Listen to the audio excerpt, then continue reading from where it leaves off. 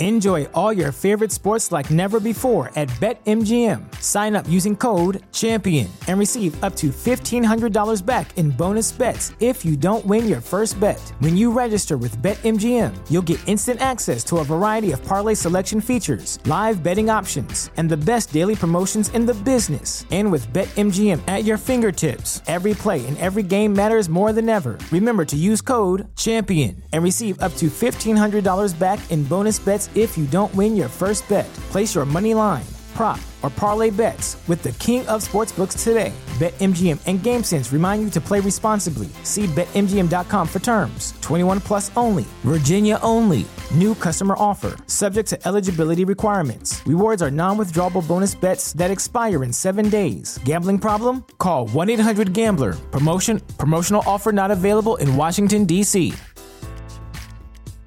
Say goodbye to your credit card rewards. Greedy corporate mega stores, led by Walmart and Target, are pushing for a law in Congress to take away your hard-earned cash back and travel points to line their pockets. The Durbin-Marshall credit card bill would enact harmful credit card routing mandates that would end credit card rewards as we know it. If you love your credit card rewards, tell your lawmakers, hands off my rewards. Tell them to oppose the Durbin-Marshall credit card bill. This episode of The Huddle is brought to you by the Athletic Club Oakland, my go-to sports bar in the East Bay. This will be a shock to no one. I love watching sports, and I love it even more while at a sports bar. But to be honest, there was a long period of time where I just couldn't find one I really liked. I'd hit a spot that had TVs, but the food sucked ass, or a place that had good food, but they wouldn't show the game I wanted, and the inside felt dark and depressing. It was always some trade-off or sacrifice, and that's done now. The ACO is exactly what I'm looking for. They have a huge space, including an outdoor spot where they shut down an entire street and called it the Town Gardens. They have more than 100 televisions, which can and will show every game you ask for, and they have great food. The ACO has everything you need to comfortably watch your favorite team in any sport at any time with passionate fans. I love it, and I'm pretty damn sure you will too. The Athletic Club Oakland, where sports fans get everything they want every day they want it.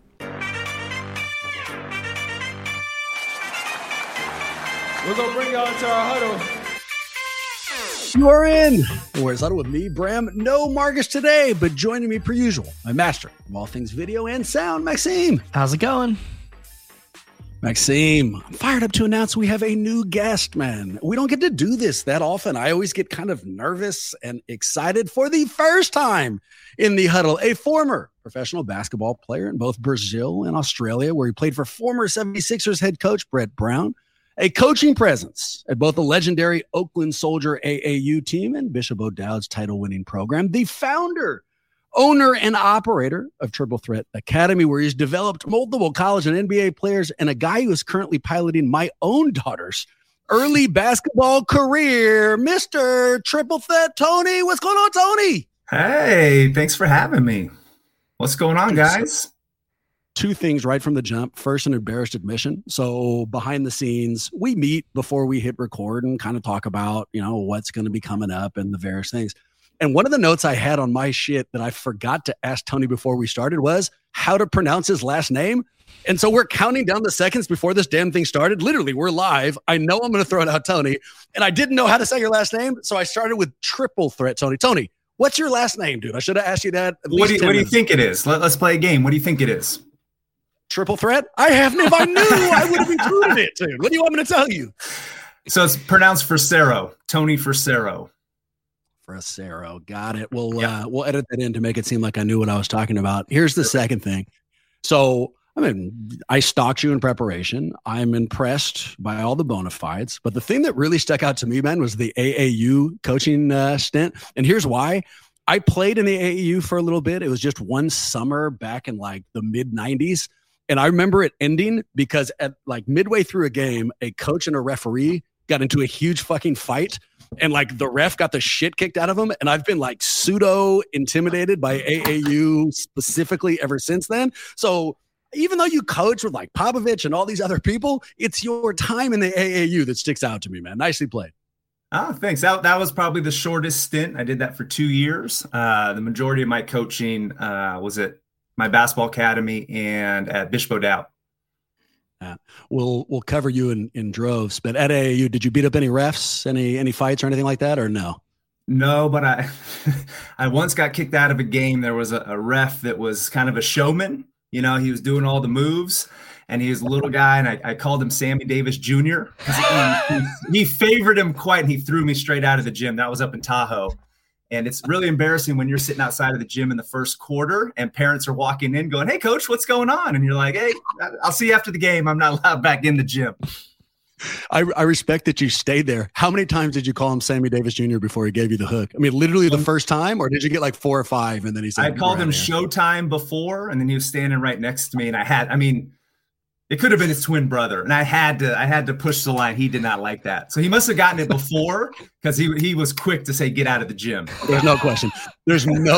He has thought it before. You know what I mean? It's not just that he heard it. Right. He's thought it before, and the second you hit that exposed nerve, out. And I should tell you, if you make any Nick Wright jokes while we're going forward here today, similar reaction from Maxime. So careful, dude. He takes it hard. No way to handle that professionally. I tell you what, man, I got a bunch of Warrior stuff for you. We need your help. Yeah. I'm confused. There's all this inconsistency I need to run by you. But before we do, you're new to the show. We never get to do this. So I want to explore some things with you. I know you're from the Bay. You know my wife. So I also know you're a Warriors fan and a season ticket holder. Give me a sense, man, quickly. Who's your favorite player growing up and your least favorite player growing up? So favorite player growing up, other than Michael Jordan, because I think everyone loved Michael Jordan growing up, it's probably Jason Kidd, because I started watching him, I think, in the 5th, 6th grade, and all the way through. My uncle coached against him in the 7th and 8th grade and actually beat him. He was a coach at a little school called Assumption, and Jason Kidd played at St. Pascal's. And Assumption had an NBA player's son, Sonny, it'll come to me, but they beat him for the championship, and then I watched him at St. Joe's through Cal. So he's probably my favorite of all time. And now Steph has kind of taken that over. Yep. Least favorite. What's the other side of that coin? Probably James Harden. I've actually paid to go to a game, and I will never watch him live again. It's terrible. Terrible. How do you answer that, Maxime? I've never done that with you. Least favorite player. Give it to me both. I mean, if you're willing, your least favorite Warrior of all time, and then your least favorite opposing player. Well, I think Varejao is still my least favorite Warriors player, just because the back and forth with the Cavs, it felt like he was a double agent. You know what I mean? And I just there were so many moments in the late season or in the late playoffs where I feel like he tanked it for us, if that's even possible. So I just still have a sore spot against Varejao. But overall, man, I agree with you. I was in the building when we watched Harden and the Rockets go 0 for 24 in the playoffs a few years ago, and beautiful, wasn't it? I mean, it was the best feeling in the world. In some ways, it made me hate him both more and less, because it was like, oh, okay, well, this guy isn't that much of a threat, so I guess I shouldn't hate him that much. But it is incredibly frustrating to watch him play basketball. James, the Warriors player I was thinking about, Sonny Parker's son, played on the 8th grade team that beat Jason Kidd. Good knowledge. Good knowledge. Yeah. Working backwards, as far as James Harden's concerned, he has a superhero ability to not only make me hate him, he makes me hate the game of basketball as I watch it, which is almost impossible. It's my favorite television show. And I don't know if I've ever said this into this mic, my least favorite Warrior of all time, and it's Scanless because he's back in our life, Mike Dunleavy. I had a lot of angry nights with Mike D in my life, dude. And now that he's part of the front office, is what it is. I've seen him at a practice, and I've never casually mentioned that I disliked him. And my least favorite player from opposing teams, I'm such a fucking psychopath. It just changes depending on the year, So right now, it's probably Ja Morant, but I've had a ton of hate for Mikal Bridges. I had a ton of hate for Sadiq Bey. It's a bottomless pit of hate for me, unfortunately enough. Back to you, Tony. So playing overseas, man, tell me about that. Playing Brazil, playing Australia, give us a story, something that kind of illustrates what that experience is like. So I played for about 3 months in Australia for the Sydney Kings. My coach was Brett Brown, who I don't have very nice things to say about Brett Brown. And then I played for a season down in Rio de Janeiro. So to sum it up, Australia is a lot like Maxime knows, he's there right now. A lot like America, everyone speaks English. Once you figure out the accent, you can understand them. But when I was playing in Brazil, there was no other American players on the team. No one spoke English.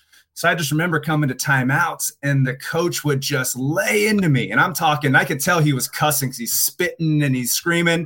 And I would just look at him and go, all right, sounds good. And I'd go back in the game and I didn't know what he was talking about. I had no idea. And it was really awkward because it made me feel like, the kids who come here from overseas and the adjustment it takes not only to the game, but the language, it's really difficult. But it was super fun playing overseas. I probably didn't take it as serious as I could have. I was just over there having fun. But the language barrier in Brazil was definitely super difficult. Dude, that sounds like a nightmare. Was that fun? And I got kicked out of a game in Brazil because I was wearing no-show socks. And I guess part of the rule was you have to wear actual socks, but I couldn't figure out what they were saying. So I had to sit the whole game. And finally at the end of the game, someone came from the stands and said, hey man, you can't wear those socks. And I said, come on. It turns out if we get a translator, which our coach kept saying is stop wearing those fucking socks. Like I've told you, you can't wear the socks in the goddamn game. We can't even put you in. I mean, if I would have just known the word socks, I probably would have had a better career down there. Tell me about Popovich. So I mentioned it kind of in the intro. I know it from your and I's DMs. You coached with Popovich. What allowed that? What was that experience, man? What do you think? Well, so to go back, and you'll probably ask me later where my Warriors kind of fandom started. So when I was 14, my cousin was the ball boy for the Warriors. So I got to go all the time behind the scenes and go to the games. And every once in a while I'd fill in when someone didn't show up. I got a good story about that too. And then my first year at Bishop O'Dowd High School, Popovich's son played on the freshman team with me. We became really good friends. So I lived at Popovich's house my freshman, sophomore year of high school. I was there all the time. Sure. He would take us to the games. So I did get to coach them one time. I was invited to work the NBA Basketball Without Borders down in Argentina right after Manu and them had won the gold medal. So it was crazy down there. And so I got to work with him that week. He's an awesome guy, unbelievable, as cool as they come and sarcastic and funny and serious, but his knowledge is awesome. Pop's a great guy. So I didn't do tons of coaching with him, just the one camp, but sure. I spent, my 15 and 16 year old at his house hanging out. What an incredible foundation for a relationship with him. Like whenever we hear stories about Popovich, it's always professional and how he got popped or how he thought somebody was ill prepared for an interview session. The idea that you got to see him off the floor in a much more comfortable, house-like setting is fucking awesome, man. I was in his minivan. Riding around. Yeah. I'll never forget one time Marky Banyas came to the house to do a special on him, and I just happened to be there. And he said, hey, you're going to be in this. I'm going to introduce you as my kid. And so during the segment, he goes, oh, this is my son, Tony. We're there and they take the family picture and the whole bit. So I got to find it's on VHS somewhere. I got to get that put on into digital format. But yeah, he's a great guy. Yeah. You find that, I'll introduce you next time. His family's unbelievable as well. So I feel like every time I would go over to a friend's house growing, like especially right around freshman year of high school, it was like the first time it was like eating a ton. And I would always notice people's pantries when I would go over to their house. It's like, oh, and they, like the nicest parents would be like, yo, like feel free to have anything in your pantry. Do you remember Popovich's pantry? Was there anything remarkable about Popovich's pantry? You know what? That's good. I don't know. I don't remember. I don't remember. What I remember, very simple though. He didn't have a huge mansion or anything. He had a nice house in Alameda, and he walked down the street. This is before the internet, so unless you watched the games, you had no idea who he was. Right. What I remember from freshman through senior year of high school being at other people's houses is being like desperately afraid that the parents would know that I was high out of my mind.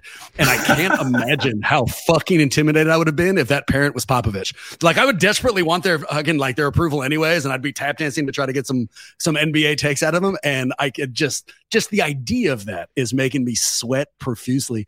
Did he drop NBA jams? Did he give you, cause you're obviously playing hoop then. And I imagine his son did too. Did you learn some stuff from him basketball wise? Oh yeah, no, he coached our 3-on-3 Hoop It Up team. Me, his son, my cousin. we were playing at Lake Merritt. They used to turn the that parking lot that goes around by Fairyland. Those were all hoops. And so he came and he was coaching us. Now I learned a lot of basketball from Coach Pop. Perfect transition. So most of our Warrior stuff is going to be asking you about how we can develop some of the young core. So let's set up your foundation here, man. So I know Triple Threat Academy. Tell us about it. How long have you been developing players? Drop some names of people you've worked with. Give us the whole 9 yards. Yeah, so I started Triple Threat 20 years ago. Wanted to go into college coaching, decided that wasn't for me. Used to work camps all the time and thought, man, I can do this. So I started Triple Threat, partnered with Lou Ritchie, who's a head coach at Bishop O'Dowd, and we were very fortunate to train lots of kids. The first kid I ever did private sessions with, Damian Lillard, when he was in the probably 6th, 7th grade. So trained him for a couple of years. Have tons of college kids. Ivan Rabb, got to coach Juan Toscano Anderson. So lots of people coaching now, playing. Been really fortunate just to be around the game, kind of specialize in younger kids, probably ages, 8 to 14 is kind of the wheelhouse. And yeah, just enjoy, and ran into you the other day in the gym. I didn't know who you were, and your daughter was in class, and that was pretty serendipitous, but just enjoy it. And we got camps and clinics and all sorts of stuff going on all over the Bay Area. How quickly, when you're working with somebody like Damian Lillard, do you recognize it's different? I'm sure you've seen hundreds of kids before he's in your camp. You start working out with him. Is there a moment where you're like, shit, this guy's going to be an NBA player? Okay, I'm going to be honest. Most people won't be honest. I didn't think he had a chance till he was in college because, Dame was really small. But he was super skilled and had the chip on his shoulder. Yep. But on top of that, at the time I was substitute teaching. So I always used to go to his school and substitute teach. So him and his buddy and I at recess, we'd play on the dunk court. And his buddy was one of those kids that was like 6'2" in the 8th grade. And Dame was probably, 5'4", 5'3". So I used to give him the business, and he remembers that. But as he grew, you could just see that chip on his shoulder, he got better and better and better. So I can't say that when he was young, I knew he was going to be a pro because he was just small, and he just got better and better and better. But a good story, I was coaching at O'Dowd, and he played freshman actually at Arroyo High School. A lot of people don't know that. He didn't start off at Oakland High. And before the game, I told the coach, I said, hey, I've been working with this kid. We probably should, double team him, get the ball out of his hands. And he didn't believe me because he's little. First quarter, Dame comes out and scores 16 on us, hitting threes, going crazy. And, part of me was like, yes, fuck yeah, right? Yeah. And part of me had to keep it in because, I'm coaching the other team. So he always knew he was a really good player. But to say he'd be an NBA player, I'd say probably his first year of college when he really took that step. You're like, wow, he's got a chance. Did you bring it back up to the coach after the first quarter? Like, are you ready to double team him now, you asshole? Oh, absolutely. Yeah. Coach hated me. No, he was not a fan of me. Yeah. Is there any truth to the rumor that my daughter's already better than Damian Lillard? Have you noticed any of the similarities in that first session, or no, too early? Well, you know what? I didn't want to say anything. I don't want to put her on that trajectory yet. But yeah, no, she did really good, and I hopefully she had fun. At that age, it's about keeping it as fun as possible. So you'll play longer. When it gets super serious, a lot of kids check out.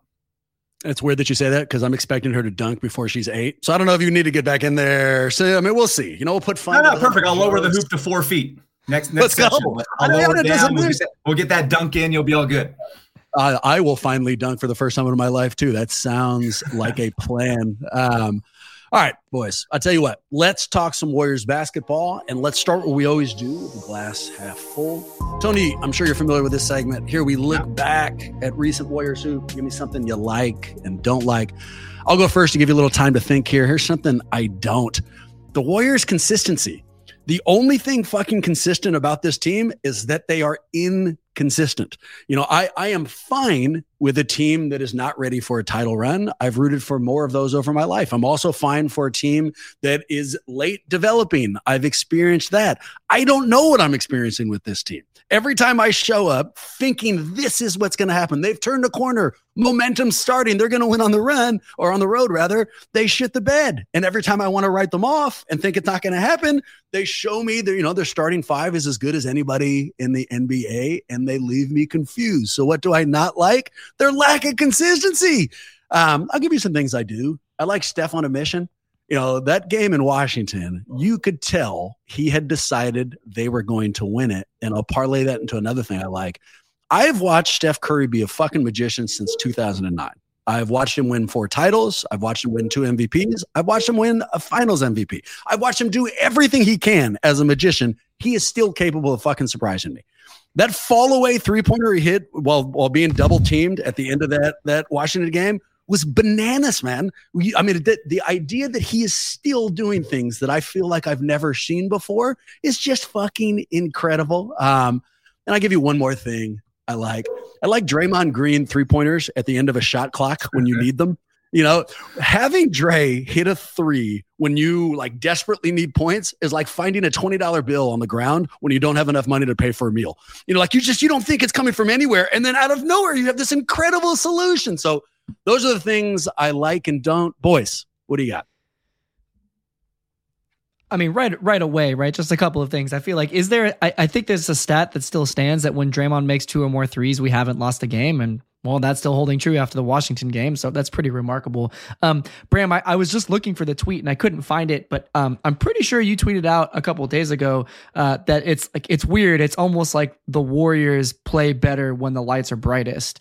And I wonder if we're at the point, right? I mean, that was in response to the Spurs game, which had the highest regular season attendance record of any game so far. I mean, that's a big bright light opportunity, right? Biggest crowd. That's something that you want to get up for. It's almost like after winning 4 titles, there's nothing that really gets you excited to play ball. And maybe Tony, you might have some more perspective on this because I've certainly never played a professional NBA game or a professional basketball game. But I would get the sense that at this point, there's nothing else really to play for, especially in the regular season. They're teetering around 6, 7 seed. It seems like they could go on a run pretty quickly, get it up to 4 even pretty quick. So there's not that much that gets them going, but something like showing up with everybody that's on your staff sitting in the stands right before you go to the White House is the type of thing that would get you up, So maybe they're looking for these types of things to get them going. And at this point, there's nothing else that's worth it. But one other thing before I pass it off, I think some weird stuff has been happening with Jordan Poole in that earlier on in the season, he became sort of the poster child for,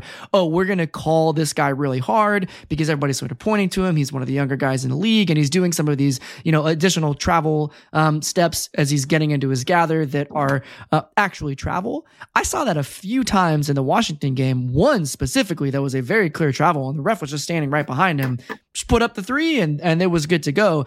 And I don't know if that's a glass half full or a glass half empty thing because I feel like it could flip either way. I think it's nice that Jordan Poole is maybe giving a little bit of that star treatment, but it is sort of a strange subplot that's going on in the Warriors season right now. Yeah, absolutely. To go back to what you were saying, Bram, part of my James Harden hatred, I don't hate him as a player, just I think his game's ugly. We played him when I was at Bishop O'Dowd in the 2006 state championship, and he played for Artesia. They were top 5 in the country, and perfect segue into the Warriors. At halftime, we were down 2, and we're thinking, these guys aren't that good. And then they decided to come out and play and ran us out of the gym, right? So I think part of what's going on with the Warriors is it's hard to get up when you've been to the mountaintop.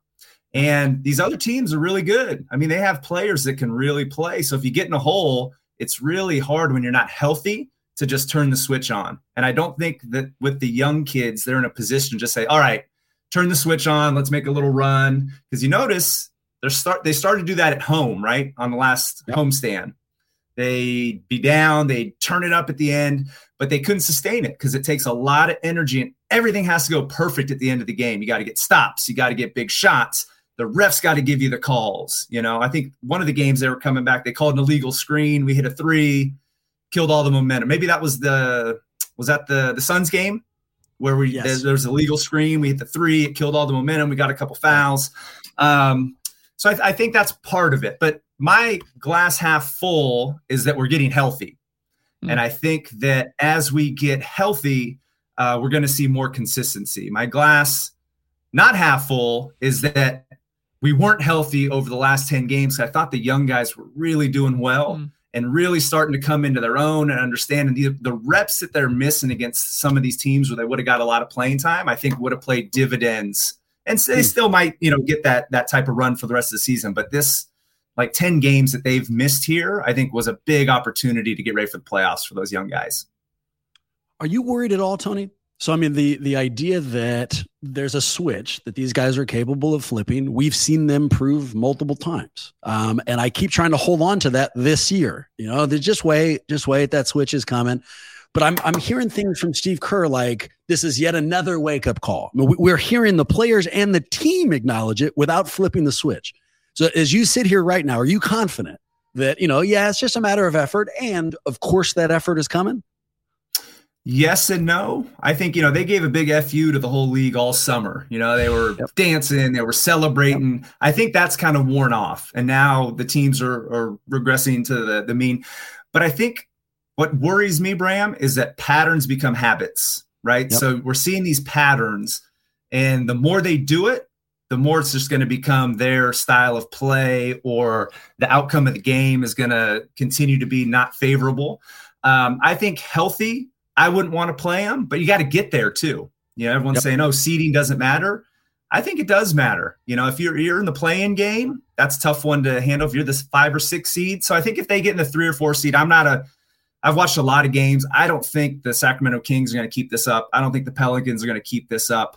And I think Luka is trying his hardest to will his team to win. He's going to fade at some point or get injured, or he just can't sustain it. So I think we'll end up at 3 or 4 seed if we get healthy and some of these young guys get to play. I think they need to play to get us there. I'm not going to ask this question because I picked other ones, but one of the golden questions was, and I'm paraphrasing here because I didn't pull it, but you boys always say they're going to make the finals. Why? What the hell, is justifying that? And the way I'd answer this is the way you just did, Tony. If the main thing, because this is what everyone's pointing out, if the main thing that we're concerned about with this Warriors roster is the effort they're putting out on a nightly basis, well, that's something that they can fix. And I believe that they will. A team led by Steph and Dre and this kind of a fucking core, there's no way that they, not show enough effort to ultimately showcase the talent that they're capable of. So I'm confident that they will. It's a little concerning that they haven't yet, but hopefully it's just around the corner. I'll give you one more thing I like. They have in spurts. We'll see. They play Boston next, right? We'll see how they play then. But I'm worried that effort takes a toll. And if you're not used to doing that and you turn it on in the playoffs, they might run out of gas. So I think they need to set that stage the last 15 games of the season and go into playoffs already playing at that high level. Otherwise, I don't know if they can just turn that switch on and say, hey, we're the Warriors. We're going to show up. We've done it before. These other teams are hungry and they're better than they were last year. What's an indicator? If I'm watching a game and I want to look for something that's like, oh, they're trying tonight, that effort level's up. What's something that shows that for you? For me, is their point of attack defense. So if they're really trying to stop the ball and not just let whoever has the ball get all the way to the hoop, that's always a good indicator that they're locked in and ready to go. Yeah, there you go. I'll give you one last thing to like, and it kind of piggybacks on them getting healthy, and it's a random one, but I like that Wiggins is having a little difficulty coming back. Here's why. So Wiggins has missed 15 games, longest stretch of his career, and the three-pointer's not quite fallen yet. The reason I like that is I can fucking associate with it. Anytime I have longer than like a 3-4 day layoff from work, when I'm commuting back in, I'm legitimately thinking to myself, do I even know how to do this job anymore? How do I fit back in? And then it takes a while. And then ultimately, you hit your stride again. So watching an NBA champion go through kind of a similar experience that I can associate with that, I like. Now, I wouldn't mind if he starts hitting those shots, but I'll leave it as an optimistic look. All right, boys, let's get to our golden questions. Tony, this is our mailbag. It always deals with the Warriors. Sometimes gets personal. Here's our first quote. Huddle boys. Let me stop. Boys spelled B-O-I-S-E. Random. Let me continue. Huddle boys, your podcast is great. Boise? And Brent. Yeah. They think we're doing Boise State? Who knows? I'm not sure. Whatever it is, of the words that you had to respell, I'm not sure boys is the one, but here's another thing to focus on. Quote, Huddle boys, your podcast is great. And Bram is nowhere near as fat as I thought he'd be. Let's pause again.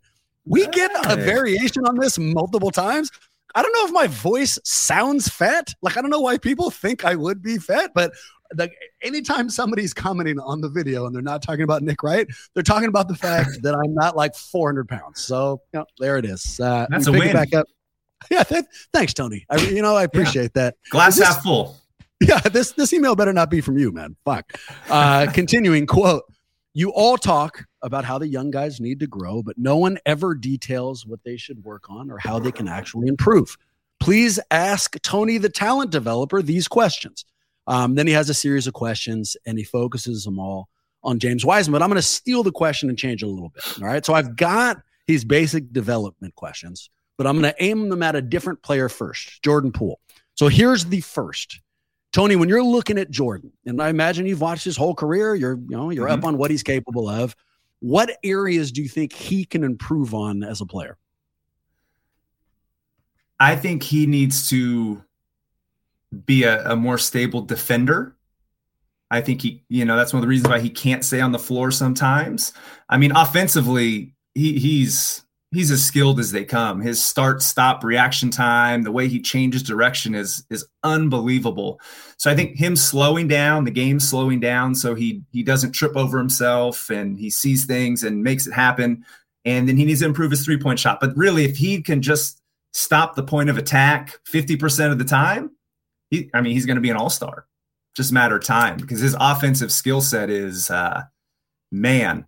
And I think, to roll into what we're talking about, I think one of the reasons why we saw him take those huge steps is he's got tons of reps as a young kid on a team that was shitty. And he just got to go out there and make mistake after mistake and figure it out. And I think that's where our young guys aren't really getting that. And it's really tough to develop when you can't make mistakes.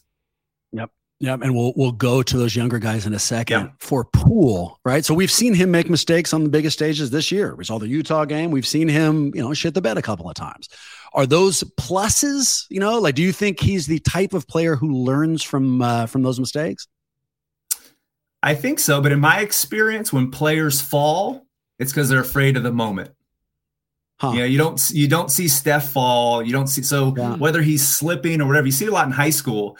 It's the easy bailout to be like, oh, I fell. I didn't get blocked. I didn't miss the shot. So I think as much swagger as he has, and he's got tons, he's not quite there. And a lot of that's because he doesn't get to close games because he can't guard a traffic cone.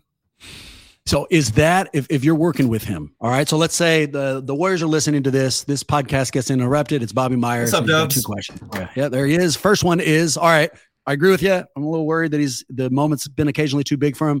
How do you work with Poole to not be, and we don't know, maybe the floor was wet. This is all just conjecture. But if you wanted to work on his mentality at the end of games, him not falling, how do you do that? What do you do? Is it just experience? Personally, I'd take the ball out of his hands and let him catch it on the move and attack. Because when you have the ball and the whole defense, you got, all the eyes on you, it's a lot harder than if you're moving without the ball, you catch it, now you can attack. So I'd take the ball out of his hands and let him create from the wing or another position. How about the other errors? How about his lackadaisical defense occasionally, the other stuff you were telling us about? How do they work on that? Well, I have to imagine as athletic as he is, it's an effort thing, right? Because it's moving your feet, it's wanting to do it. So I don't know if he really wants to do that. And usually what happens to guys like him is they start doing it when their playing time gets taken away, when you don't get to close. All of a sudden, it's like, hey, he figured out how to play defense all of a sudden. What a concept. I don't think he's incapable of doing it. But he needs to get a little bit stronger. But as fast and as quick as he is, I'm pretty sure he could stay in front of some of these guys for 2 or 3 seconds, at least not to give them straight line drives to the hoop. That makes sense. Do you guys remember that show? Was it Above the Rim? The show on MTV where they would have various street players who would play the best street ballers from that city, and they try to beat them. And one. Sorry, not Above the Rim. Yeah. Exactly right. And Skip to My Lou was one of the only people who made the transition. He ended up playing for an NBA team. And I remember an And One episode when he was first trying out. I think he was trying out for Utah. And they said, all right, Give me 90 feet, dribble from baseline to baseline. Let's see how fast you do it. And Skip took the ball and did, incredible dribbling moves left and right, all this other shit. And then he got to the other baseline, and the person who was working him out said, that's great. Took you about 90 extra fucking seconds. How about you just go from baseline to baseline? And I think of that all the time when I'm watching Jordan Poole. There are times when he'll beat a man once, pull it back, beat him again, pull it back. This isn't an episode of And One. One of the things I wouldn't mind him working on is just concentrate on what we need in the play. You don't have to show your entire arsenal of moves every fucking time you have the ball. Let's settle down a little bit. Enjoy all your favorite sports like never before at BetMGM. Sign up using code CHAMPION and receive up to $1,500 back in bonus bets if you don't win your first bet. When you register with BetMGM, you'll get instant access to a variety of parlay selection features, live betting options, and the best daily promotions in the business. And with BetMGM at your fingertips, every play and every game matters more than ever. Remember to use code CHAMPION and receive up to $1,500 back in bonus bets if you don't win your first bet. Place your money line, prop, or parlay bets with the king of sportsbooks today. BetMGM and GameSense remind you to play responsibly. See BetMGM.com for terms. 21 plus only. Virginia only. New customer offer. Subject to eligibility requirements. Rewards are non-withdrawable bonus bets that expire in 7 days. Gambling problem? Call 1-800-GAMBLER. Promotional offer not available in Washington, D.C. Say goodbye to your credit card rewards. Greedy corporate mega stores, led by Walmart and Target, are pushing for a law in Congress to take away your hard-earned cash back and travel points to line their pockets. The Durbin-Marshall credit card bill would enact harmful credit card routing mandates that would end credit card rewards as we know it. If you love your credit card rewards, tell your lawmakers, hands off my rewards. Tell them to oppose the Durbin-Marshall credit card bill. Tony, if you had to bet something significant to you, do you think that Jordan Poole will be ready? I mean, he's already done it once, but do you think he'll be ready to be a significant contributor when the playoffs roll around and presumably the playoffs or the Warriors are in them? Yeah, I think as long as his role is defined, and I think that's one of the reasons why he's been inconsistent. It's really hard to say, hey, you're a starter today. We need you to go for 40. And then the next day you're coming off the bench and they say, hey, defer to everyone else. It's hard. Yeah. So I think if everyone gets healthy and his role is what it is, I think he'll thrive in the playoffs because the way he scores, it's made for playoff. It is. I mean, I think the other thing too is his bag is so big full of tricks that he doesn't know which one to use. So over time, the more reps he gets in these high pressure situations, he'll realize, keep it simple. I don't have, like you said, I don't have to do 47 moves, but he has so many that I think he gets confused as to which ones he should do at the time. But I think he'll be a great contributor in the playoffs, but he's got to play some defense Maxime? too. Do you trust him, Maxime? If the playoffs were starting today, would you trust him in a big role? No, especially with what Tony was just saying. Look, okay, so let's take a step back. Yes, I trust him because I've seen him do it. It's exactly what you pointed out. I mean, he came up big for us last year.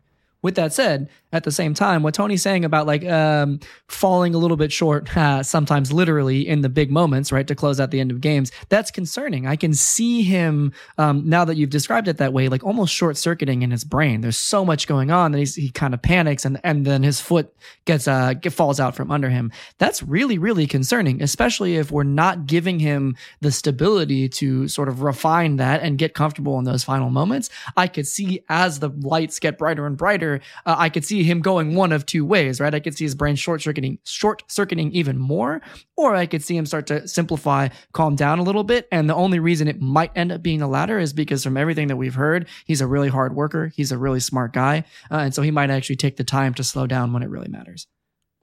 And I think, Tony, you may have given some real gold with the suggestion of a defined role. You know, I haven't been in any of the conversations that they're having with Jordan, but we've heard it publicly where they've basically anointed him the next Steph Curry. And, you know, it's possible that he's trying to be that right now. You know, that's why he's doing all 47 moves and why he's trying to finish every game. It might be as simple as sitting down with him, just as you've said. It's like, look, we believe in your future, but your future isn't now. You know, we don't need a next Steph Curry currently. We need you to be Jordan Poole currently. You don't have to finish every game. You don't have to finish every play. You know, let's build you up to that. And I can see those expectations being a great foundation of where he can become. All right, Tony, tell me about Kuminga.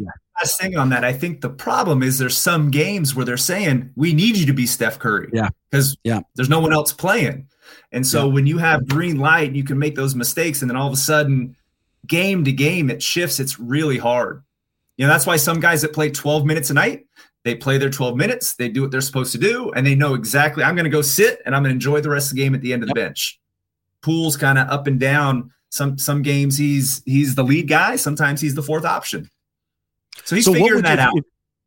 How would you have the Warriors negotiate that? Because you're right. Steph got hurt. It was what it was. They had to put him in a starting role. But let's hope for and assume health going forward, right? So, and then let's assume that Jordan is going to be on the bench. What would you make his role? How would you, if you had that conversation with him, what would you want him to be doing?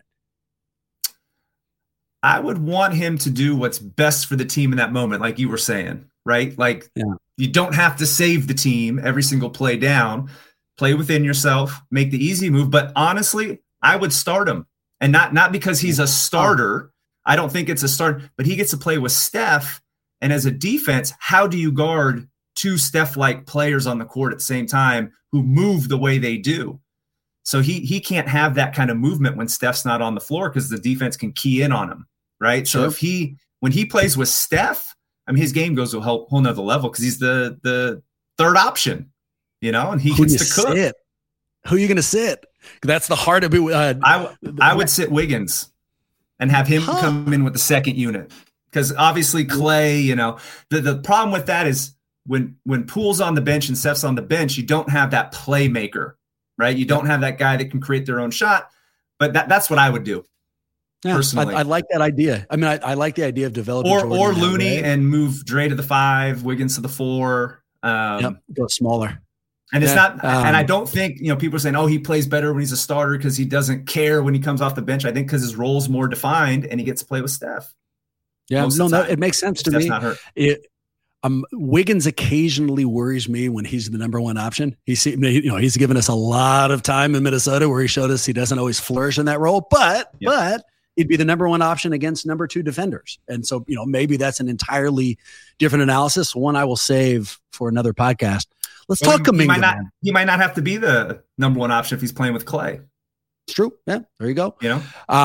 Kuminga. So I haven't had a crush on a player's possible upside like this since Anthony Randolph. And I had a very unreasonable crush on Anthony Randolph too.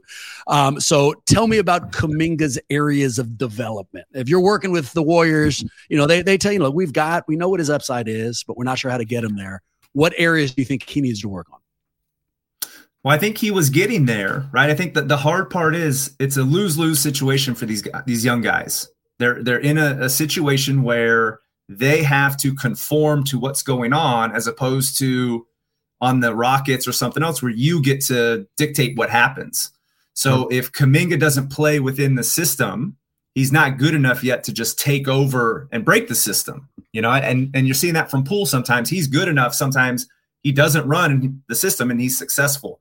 So I think with Kuminga, and he was doing great, he needs to run the floor. He needs to play defense. He needs to take open shots when he's open, not when it's forced. So not off the dribble, catch and shoot. And I think the one thing he really gives the Warriors that they're lacking desperately right now is the rim pressure. He can get to the rim. As athletic as Wiggins is, he doesn't blow by his defenders. He gets a shoulder on them. They ride him to the hoop. Kuminga's so fast, he blows by people and can finish. And I think they're really missing that. So I think with him, it's just kind of like Jordan Poole. Do what's best in the moment for the team, not for you. Do you think he's ready right now? If the playoffs started tomorrow and he was healthy, would you trust him 20 minutes in a playoff setting? Yeah. Wow. As long as Steph, Clay, and Dre are healthy, I trust all the guys in there. They don't have to work on anything. You think that Kuminga of course. But the thing is, let's say Kuminga works on his shot. Are they going to say, "Hey, green light and go shoot"? No, his role this year is defined as you got to play defense, you got to attack the rim, and every once in a while we'll let you shoot when you're open. What do you see? He's got lots to work on. But with him, I think the biggest thing is his consistency with his motor. Right? He seems like the type of player that thinks he should be getting more. And he probably should. And on any other team, he'd be playing 38 minutes a night. So I think for him to switch it up and say, hey, this is my role, I'm going to embrace the hell out of it and be the best role player on this team, we'll take him to new heights. If he fights it, it's not going to be good for him. What do you see his upside as? Is my crush misplaced? I mean, if he was somewhere else, I see him as a possible franchise player that they could develop, into a real difference maker in the NBA. Am I being ridiculous? Am I being a little optimistic there? I'm not as big on Kuminga as other people in that sense. I think he's really good. He could be really good, but he hasn't shown me yet that he can just do it. And I think he can, but he hasn't shown me yet. So I think, again, if he was on another team, he's averaging 23 a game, but is he winning? Right? LaMelo Ball. That's great. He puts up numbers. His team sucks. He just plays no defense. He's not inspiring to making the other players better.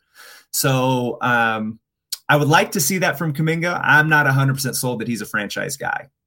Yeah, fair enough. All right, let's rip off the Band-Aid. Talk to me about Wiseman. So this is a tough thing for me. I still haven't rounded out. I'm still holding out hope. Big men take longer to develop. He hasn't had an opportunity. He's got to make the mistakes, the whole 9 yards. When you think of Wiseman, what do you think of? Is he a bust? Does he still have some potential? Where are you? So I'm going to take a lot of flack for this. I think he is a franchise player. Oh, let's go.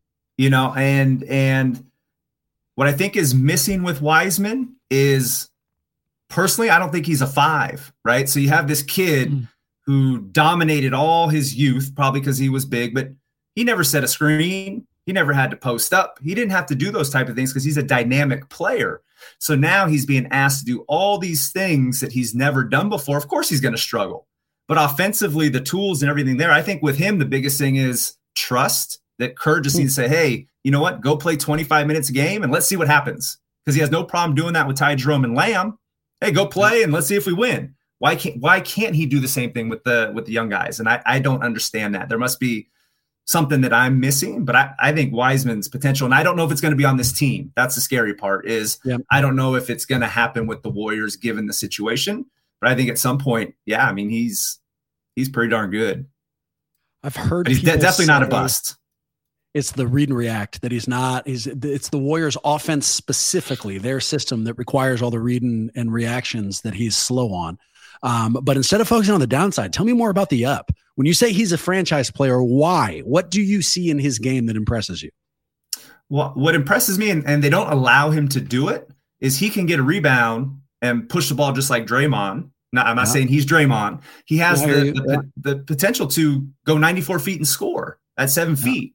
I think when it all comes together, everyone's so focused on his defense. Oh, his defense sucks. He's the reason why we're losing. Well, every time the guy gets past the point of attack defender, he's playing 2-on-1 every single time, and he doesn't know how to do that yet.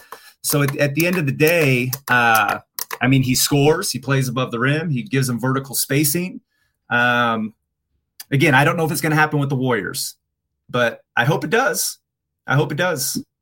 Do you think it'll happen? Do you think he will contribute to the Warriors playoff run this year? So it doesn't mean that he's going to be here forever, or they won't necessarily trade him out, but do you think he'll be ready from a player standpoint to contribute? I think if he's healthy, he has to. I don't think it's can he. The Warriors need him against some of these guys that they're going to be playing. Oh, yeah. But will he? They do need him, but will he be there to contribute? It's that because I totally agree with you. Yeah, that's a good question. Thanks. But by saying will he, is the coach going to allow him to do that, or his body allow him to do that? Because he was making some good strides, but again, remember the beginning of the year when he scored 20 points against the Wizards? Now, he's great, and then he has 3 or 4 bad games, and that's all it takes in the NBA to change your trajectory. Jeremy Lin had 6 good games, and he played for 10 more years. Brock Purdy has 4 good games, and now he's the franchise quarterback. So what I'm hoping happens with Wiseman is he comes back, has a good string of games where maybe he gives you 12 or 15 minutes in the playoffs to be a big body, to give Steph some vertical spacing that he never really has had. And you saw that with Daniel Gafford last night, right, against the Wizards. The threat of that lob, it's real. And you have Clay in the corner ready to shoot. So we'll see. Again, I'm probably going to get a lot of shit for this, but I think the kid can play, and it's just a matter of time. I just hope it's with the Warriors. You just elevated up my favorite guest list as far as that's concerned. And I'll also say, I mean, the second you talked about him pushing the ball, in my mind's eye, there was a couple of plays in that rookie season, when everyone was hurt and he was allowed to do whatever the hell he wanted, where he did exactly as you're describing. He'd get a rebound and push it close to 90 feet, and he seemed pretty comfortable handling the ball. So I hope you're right. Maxime, has Tony changed your mind? Where are you on Wiseman? Are you all sunshine and rainbows now? Is this guy ready to be a dominant center for us? But you just said a key word there, which is center, right? Tony provided a little bit of a contradiction in my mind, which is, wait a minute, if he's maybe not best suited based on the skill set that he grew up with as a 5, I mean, where does that leave us when that's really who we need? So what we're talking about is an idealized version of a body that we see that looks like James Wiseman versus the brain that's in that body, and recognizing that those are kind of pulling us in two different directions. That's really concerning. The thing, what we were talking about, pushing the ball up the court, and also like some of the pick and roll stuff that he was doing with Jordan Poole, that's compelling. That's really exciting. But that's the opposite of our read and react offense, right? That's like both of them being young, needing to have sort of a reduced scope on what they're capable of doing and just running really set plays. That's not the type of thing that's going to allow us to succeed in the playoffs. The reason we succeed in the playoffs is because you can't game plan against this read and react offense. It's just whatever's happening. And if they're not capable of providing the type of output that we need in that system, I mean, maybe sure, if we're talking about 8 minutes, I could see that being valuable. But I do have concerns about, as rotations shorten and people are game planning for us, not just for one game, but for 4, 6, 7, it's going to be a little bit hard, I think, for him to stay on the floor. We got to remember, though, when we're talking about going coast to coast on stuff, he still needs to develop the correct decision making to make the right plays. He has the skills to do it, but the NBA game's a little bit different. But going back to what you said, our system is read and react, but coaches also adjust and tweak based on their personnel. Mm-hmm. So in the Warriors dynasty, we haven't had a player like Wiseman. We haven't had an athlete like Kuminga. Harrison Barnes is pretty athletic, but nothing like Kuminga. The closest I'd say is Gary Payton Jr. And he's, or the second. He's much smaller than Kuminga, but he gave that vertical spacing, that athleticism. So hopefully maybe, they can adjust the offense a little bit to incorporate these other skill sets that they've never had before. Yeah. Especially as the other guys age, they age. But imagine Draymond guarding the 5 and Wiseman guarding the 4. Mm-hmm. I don't see why that can't happen. Or the Looney. Skill set they're also missing, and this is coming directly from the coach's mouth, is these coaches have never had to develop a player into an NBA talent. That they've taken other NBA talents and developed them into the Golden State system. We've seen that a million times. And David West, all the veterans we came in here and brought into the fold, but we have never had talented young kids who first had to learn how to play in the NBA and then learn how to play the system. I mean, Kerr will tell you he's not a college coach. And to oversimplify it, there's a reason I was so interested in your opinion, Tony. You fucking develop players, and that's what these guys need. They need development. And if they can get that, there's a whole platoon of other players ready to help the Warriors out. I mean, one of the most popular topics right now, if you listen to any podcast, if you have any Warriors discussion, is trades. Who can they add? This team is obviously missing something. What can they do to get over the hump? Well, these players we're talking about, with Kuminga and Wiseman, there's a series of very talented fucking players who are already here. That platoon we may need could be in the wings. It's just a matter of figuring out how to develop them. Well, it's a catch-22, Bram, because to develop, you need the reps, right? That's right. So unless he gets the reps.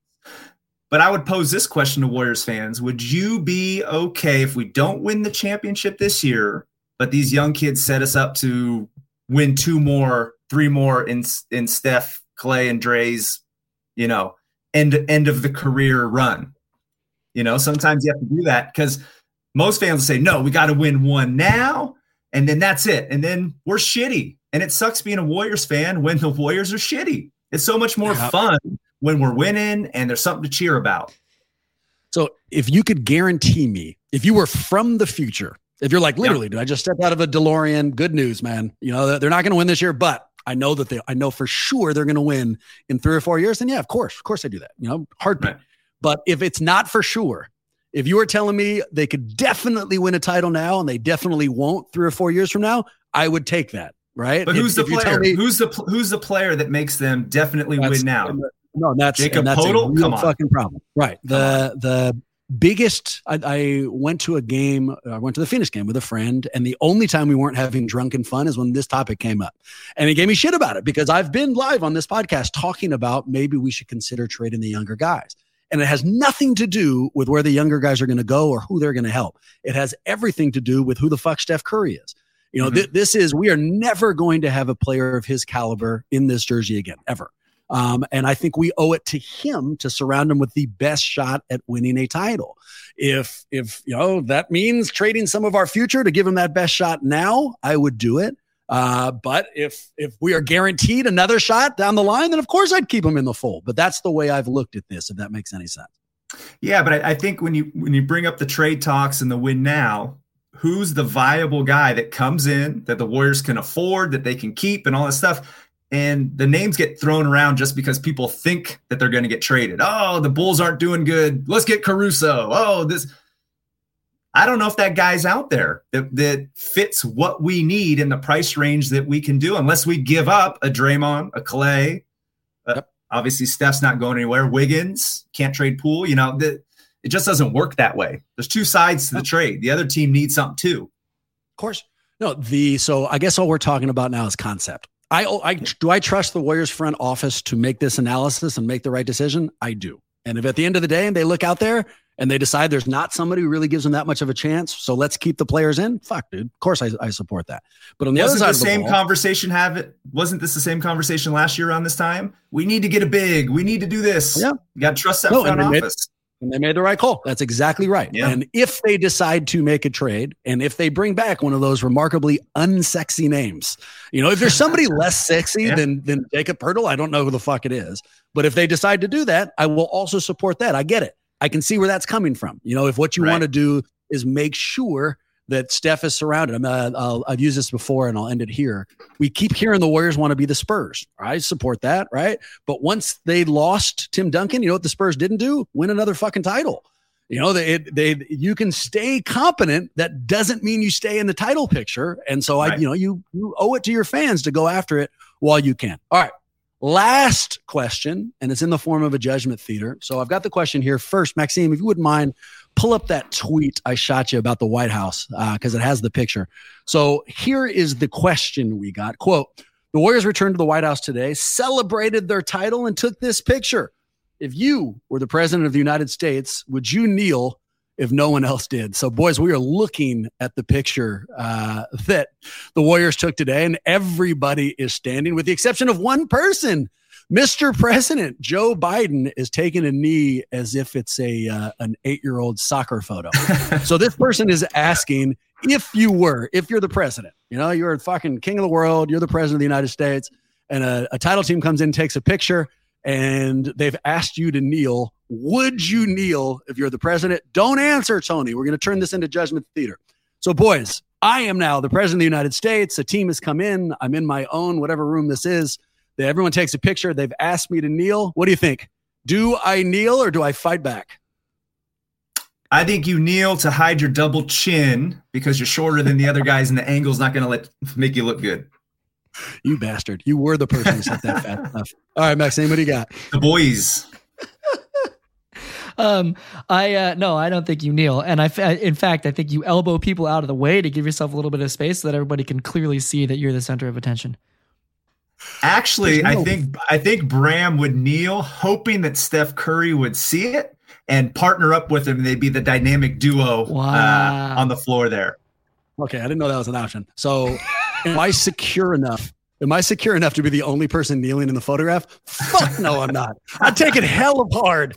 If I'm standing up there and the photographer's like, ooh, does that move with their hand, like kneel down? Like, hell no, I'm the president of the fucking United States. Unless I could get Steph and like we're doing something separate and like now it does look like we're best friends, I would do it there. But absent that, no. Not only do I not do it, I fire the photographer for asking that. And then I make everybody else kneel as I take the photograph because that's how insecure I would be. Let's go to Maxime. So do you think it's possible they had other people kneeling, but you know, when you kneel for the team picture on like wood or something, your knees start hurting and someone just stood up at the last minute and Biden couldn't get up because he's too old? Is that possible? It is possible, but I'm not going to agree to Maybe it. Kamala was kneeling too, and she got up. Yeah, he's actually kneeling on concealed secret documents he doesn't want anyone else to see. No, I don't know why he's kneeling, man. I won't bleed into political humor. Instead, I'm going to judge you, Maxime. What do I think? What would you do here? I think you would kneel. I think you'd be secure enough, and I think you'd kind of like to play the role of like, oh, I'm just Mr. Anybody. Don't worry about I'm the president. I am a Joe somebody just like you, and would kneel without giving anybody shit. But internally, you'd be as angry as I am. But you just would actually do it without telling anybody how upset you are. What do you think, Tony? Is he a kneeler? No. I take Maxime as a guy who'd move out of the middle and kind of blend in with Ron Adams over there on the left. I like it. What's the answer, Maxime? That's definitely correct. Listen, I feel like there's a lot that's happening here. Was Biden like dealing with some stuff, with the red telephone or something, and he could only get there in the last second, and so everything was already posed, and he just had to like make another row really quick. We don't know the context of why this dude's kneeling. Maybe he's like, I need to run for a second term. People need to know that I'm spry enough to be able to kneel and come back. Who knows? But yeah, if I got to stand there long enough to position myself, I'm the president of the United States. You know what I'm saying? I'm first looking for Steph Curry because I'm a Warriors fan, but then I'm looking for the president. Really easy to see in this photo, but you're not going to miss the dude. So yeah, I would love to stand off to the side and presume humility, but meanwhile, it's like, nah, I'm the president. Come on. That brings us to Tony. What's your guess on Tony, Maxime? I need a little more information on him before I'm throwing down a guess here. But so he's in this scenario, president of the United States, is his fucking White House. Team comes in. What do you think? They ask him to kneel, does he? Yeah, I think if they ask him to kneel, I think he's doing it. And this is why he's a coach, right? He knows what it takes to get people to feel comfortable around him, to get people to look up to him without needing to ask for it, right? And it's those little things where you're like, yeah, sure, of course. It's not a big deal. It's just a quick photo opportunity. And then people say, oh, he's a team player. He's willing to, do what needs to be done. I'm willing to do what needs to be done for this guy too. I say he kneels and he weaponizes the opportunity. Tony, you strike me as a communicator. So that happens. They tell you to kneel. Before you do, you make a couple of jokes to nobody in particular. Just throw that out. Oh, I have to kneel. I'm the president, which reestablishes the power dynamic. And then you go specific to the team leaders. You have a little thing to Steph, a little thing to Dre, maybe a little wink to Clay. Like, oh, I can't believe I'm doing this. And then down you go, smile and kneel. That's my analysis. What's the truth? 100% I would kneel. 100% I would have got someone else to kneel with me. But the reason I would kneel is because when you look at this picture without context, so on my screen right now, I can't see faces, but the person that stands out the most is the guy kneeling. So to me, it's like, oh, that must be the most important guy in the room because I can see him without trying to figure out who's who. So no, I definitely would have kneeled, probably would have got someone with me. But even if that didn't happen, I would have gladly to hide my double chin because I can't grow facial hair. So the angle would have been a little bit better, but it's a very strong pose. I wouldn't even respond to your double chin thing. In fact, I've been trying to look up as we've continued the club. After you've said that, who would you have gone after to get to kneel with you? And how would you have done it? Just like force them down? I mean, how do you get someone to kneel along with you in a photograph? So I would have tried to get Steph, knowing that it probably wouldn't have happened, and I would have got one of the media guys at the end. Say, hey, you don't want to be in the end. Come in. Come on, the important guys right here. Yeah, maybe you get a little. Maybe gave like a where you hold hands like this or something like that. I'd want the ball between us. I like the dual kneeling, and then you have the ball down and we both have the hands on the ball, so it looks like it was part of the plan. Who Tony, thought of that when we were kids? Hey, both you guys put your hands on the ball. That was always weird. I don't know. I remember I was the goalie in my team photo for a soccer picture. In fact, that picture still exists on my refrigerator, and every time I see it, because I'm sitting there kneeling in my shitty goalie shirt, I'm hella pissy about it. Maybe that's why this hits me so fucking personally. It's like they forced me to kneel then and I didn't want to, and here I am revisiting the scenario. Tony, I really appreciate you. Today was a lot of fun. This was fun. Thanks for having me on. I am sure I'm not alone. For people who need far more of you in their life, where do they turn? Well, I've become more active on Twitter. My handle is @TFRACS. And other than that, I'm with my kids or I'm in the gym. So you can come find me if your kid plays basketball. You're in Oakland, San Ramon, Alameda, Triple Threat Academy. We have a class for your kid, and yeah, or you can engage with me on Twitter.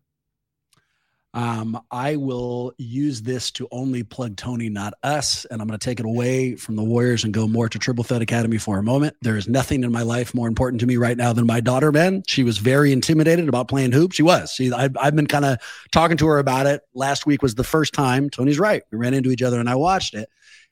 It wasn't that she learned, she did. It wasn't that she had fun, she did. It's that she felt fucking comfortable, man. That's props to you.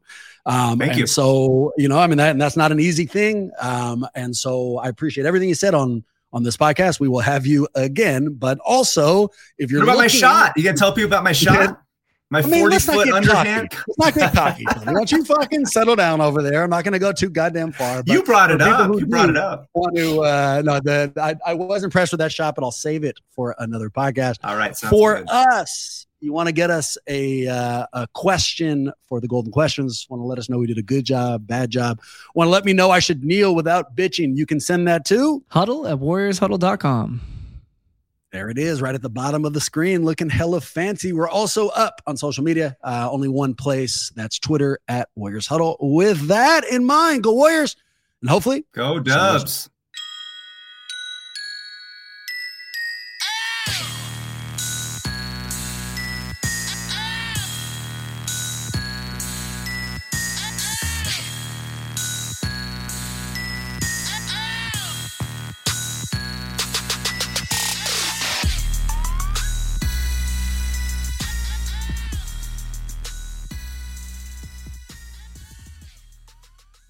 Good.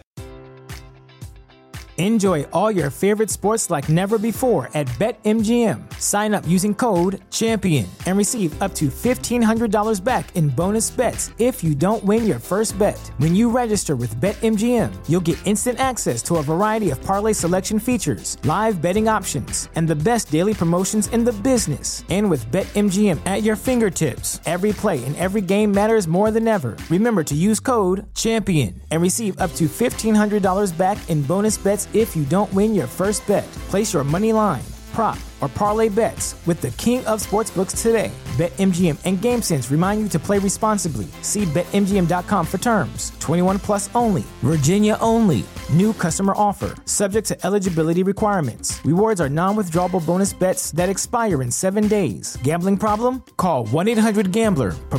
Promotional offer not available in Washington, D.C.